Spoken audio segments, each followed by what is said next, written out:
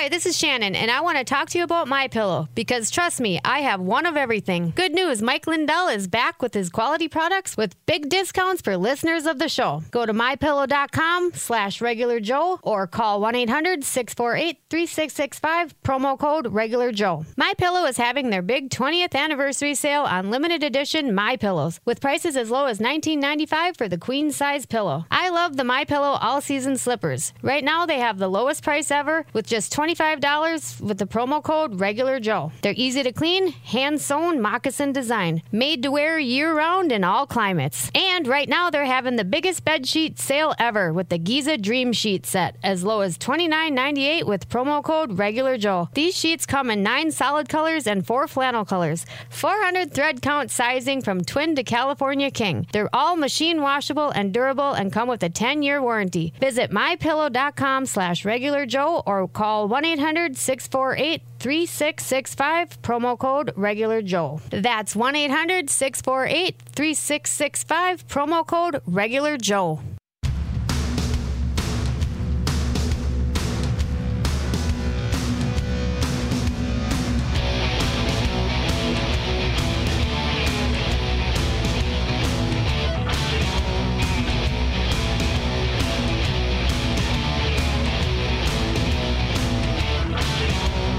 Well, hello there and welcome. Joe Gigante, your regular Joe with you here on this Wednesday.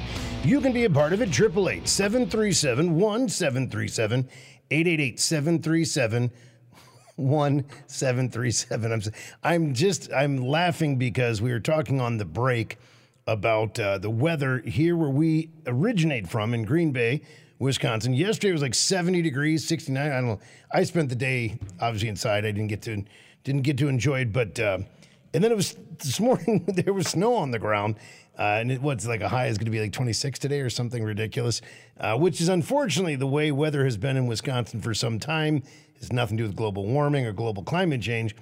But as if on cue, my college-age son, who lives on campus but in Wisconsin, texted in all capitals, "Why is there snow on the ground?" The last he had texted us was that his professor, and who clearly was the most popular professor in the college, canceled classes yesterday afternoon because the weather was so nice and said, "We really shouldn't be in class. You all should go out and enjoy the weather." So he was sending me videos of him and his buddies having a lot of fun outside. And then he wakes up this morning and there's snow. Yeah. Well, he's lived here for a long time. He should know where we are at this point. Now, I mentioned a moment ago, so with the situation, with how do we understand some of the decisions? I think sometimes the mistake that we make, and it's an honest mistake. You look at someone like Nikki Haley or Tara Setmeyer, all these people, Michael Steele, former chair of the RNC. I used to be the RNC chair. I love Republican. I'm a Republican. And then they get on television. They say and do things, either in their political life or in their private, enterprise working for one of these networks, and you sit there confounded, like, am I the crazy one? Why are they saying all this? Well, I think the answer is a little more obvious than maybe we want to admit, because it has implications. If we admit this is the reason that they're doing some of these things, then it makes it a little harder for us to try to discern and differentiate, who to trust, who not to trust, those kind of things. But for the example's sake, before I get into the why I think it is, here's Tara Setmeyer. She used to be a comms director for the GOP.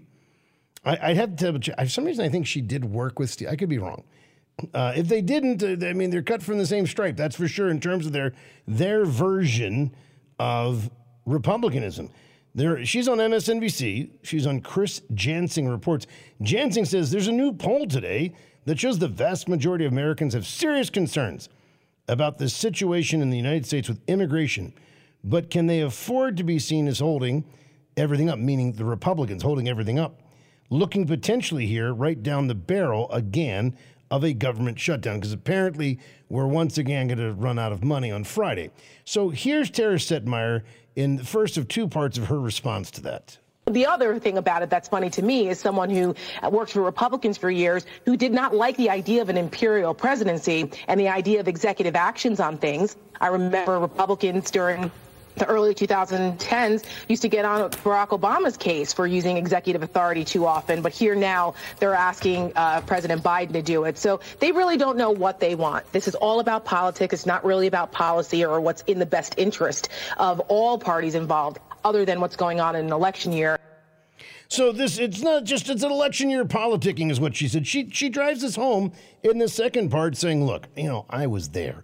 I was on Capitol Hill. We didn't really want to get anything done. The immigration issue is one that's been a problem for decades. When I worked in Capitol Hill, I worked on the immigration and border security issue for 7 years, and it wasn't solved back then, okay? And it's not going to be solved tomorrow. However, the disingenuous nature of Mike Johnson's comments saying that this is about the border is really hard to swallow, because they have an excellent bipartisan, strong bipartisan immigration bill that could have been voted on and passed by now, but only for the fact that Donald Trump does not want this issue to be, quote, a win for Biden in an election year. They want to run on this. It's a cudgel, and they know it.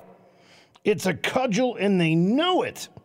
So, again, you sit there, you listen to this. It doesn't sound like a Republican. Sounds like a Democrat. Why are they doing this?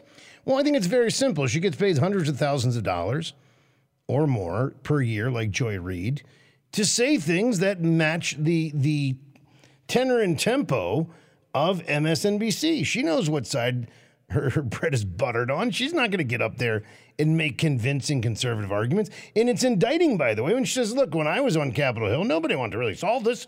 We had this problem. We had this issue. Nothing really happened. Which, again, that's why I say it doesn't matter to me if they're a Democrat or Republican. If they do the right thing, great. If they do a bad thing, well, then you need to call them out on it. But at the end of the day, I mean, again, this confounds people. It's not, it's really simple, because this is what they're getting paid to do. Now, we know people keep saying, well, how come Hickey Haley's still in the race? Well, because Hickey Haley has a lot of money in her coffers.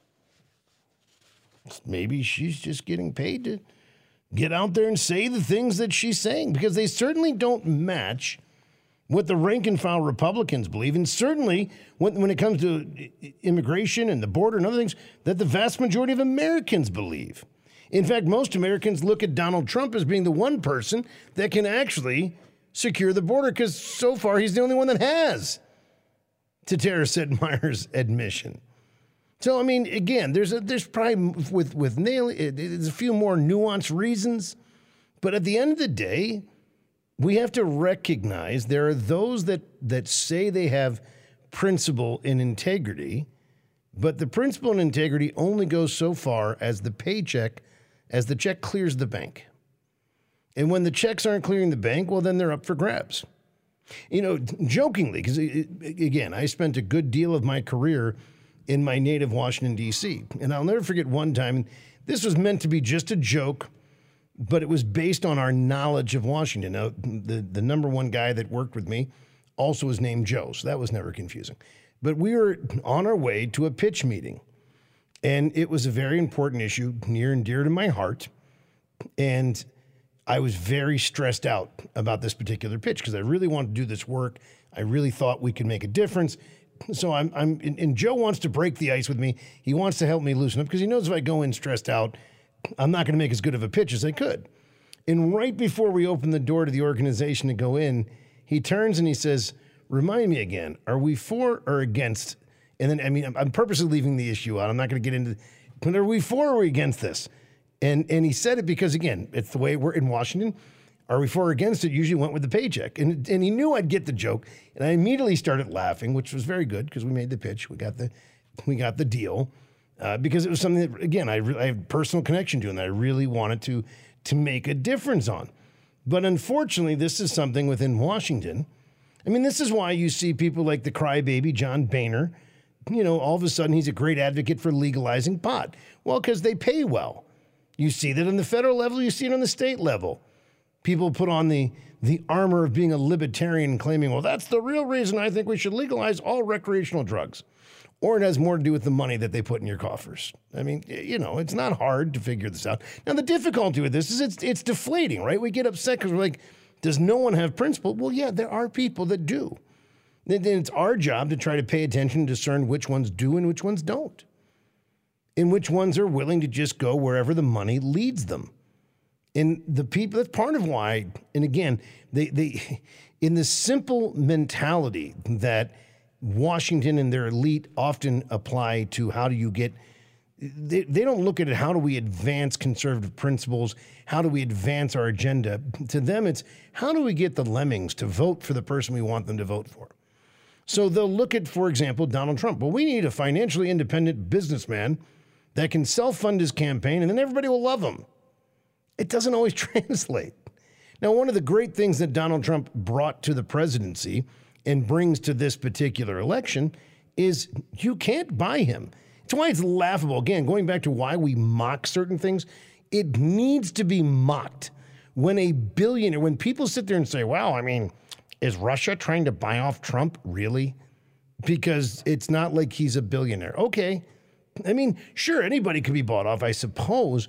But you look at someone like, well, I don't know, Joe Biden with $3 million checks coming in from Ukraine and communist China and everything else, certainly looks like a buyout. And everyone goes, no, that was just their private consulting.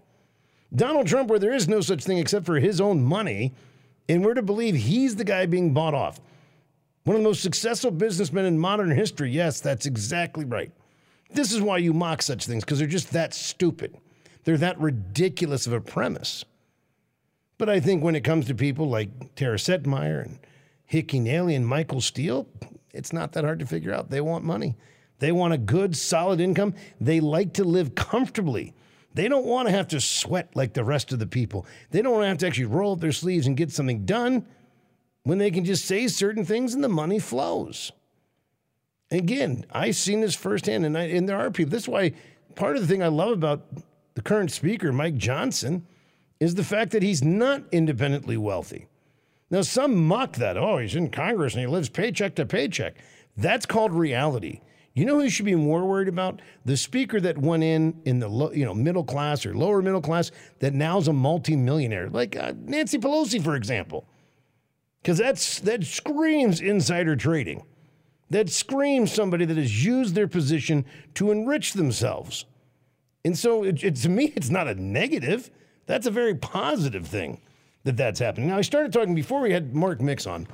I brought up Robert Kennedy, who secured enough signatures to be on the Georgia and Arizona ballots. And this goes back to the top of the hour. We talked about the Michigan results. Now, you can cut this however way you want to. You can kind of, get into the weeds of, well, if it's this person, that person, this percentage. But one of the big differences in 2016 to 2020 was the amount of third-party candidates on the ballot. As a matter of fact, for example, right in the state of Wisconsin, the Democrats worked overtime to keep people like Jill Stein. Kanye West was one. Do you remember that? He tried to get on the ballot. Anyway, but they worked overtime to keep third-party candidates off the ballot, because in just about every analysis that you look at, the more there's a third-party presence on the ballot, the better Donald Trump does in the general election against Joe Biden or fill-in Democrat. So certainly, as we think about Katie Hobbs, we talked about in the first hour, who is diametrically opposed to securing the border because it means that you're going to kill entrepreneurship in Arizona and destroy jobs. I'm glad you have a chief executive of a state that views the economic future of the state to be dependent upon illegal labor. That's solid. So she says it's going to destroy that. But you've got to get worried if you're Katie Hobbs. You've got to get worried if you're Brian Kemp, for that matter, because according to this story at Just the News, Robert F. Kennedy Jr. secured enough signatures to be on the 2024 Arizona and Georgia ballots. This, according to a super PAC backing the Democrat-turned-independent candidate. America Values 24, which is a political action committee which supports the efforts of Robert F. Kennedy, confirmed to Just the News the candidate will be on the swing state ballots. Quote, "We are pleased to announce that AV24 has met the signature requirements to get Robert F. Kennedy Jr. on the ballot in Arizona and Georgia," said Tom Lyons, co-founder of the PAC.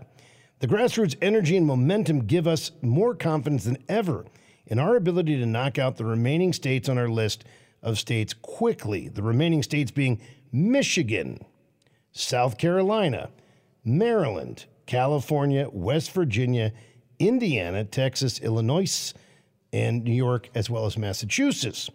Utah was the first state in which Kennedy qualified for the 2024 ballot. Now, no word if he's going to follow in Marianne Williamson's footsteps. She's unsuspending her campaign.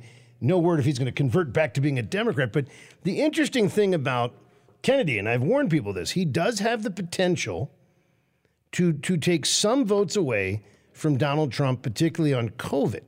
I think the key, if he's going to be on these ballots, is this gives the opportunity for the Trump campaign to highlight his more liberal leanings. Because while he may have some broad-based appeal, Kennedy that is, he still holds a lot of dyed-in-the-wool Democrat left-wing policies that ultimately will hurt Biden more than Trump. The Regular Joe Radio Show.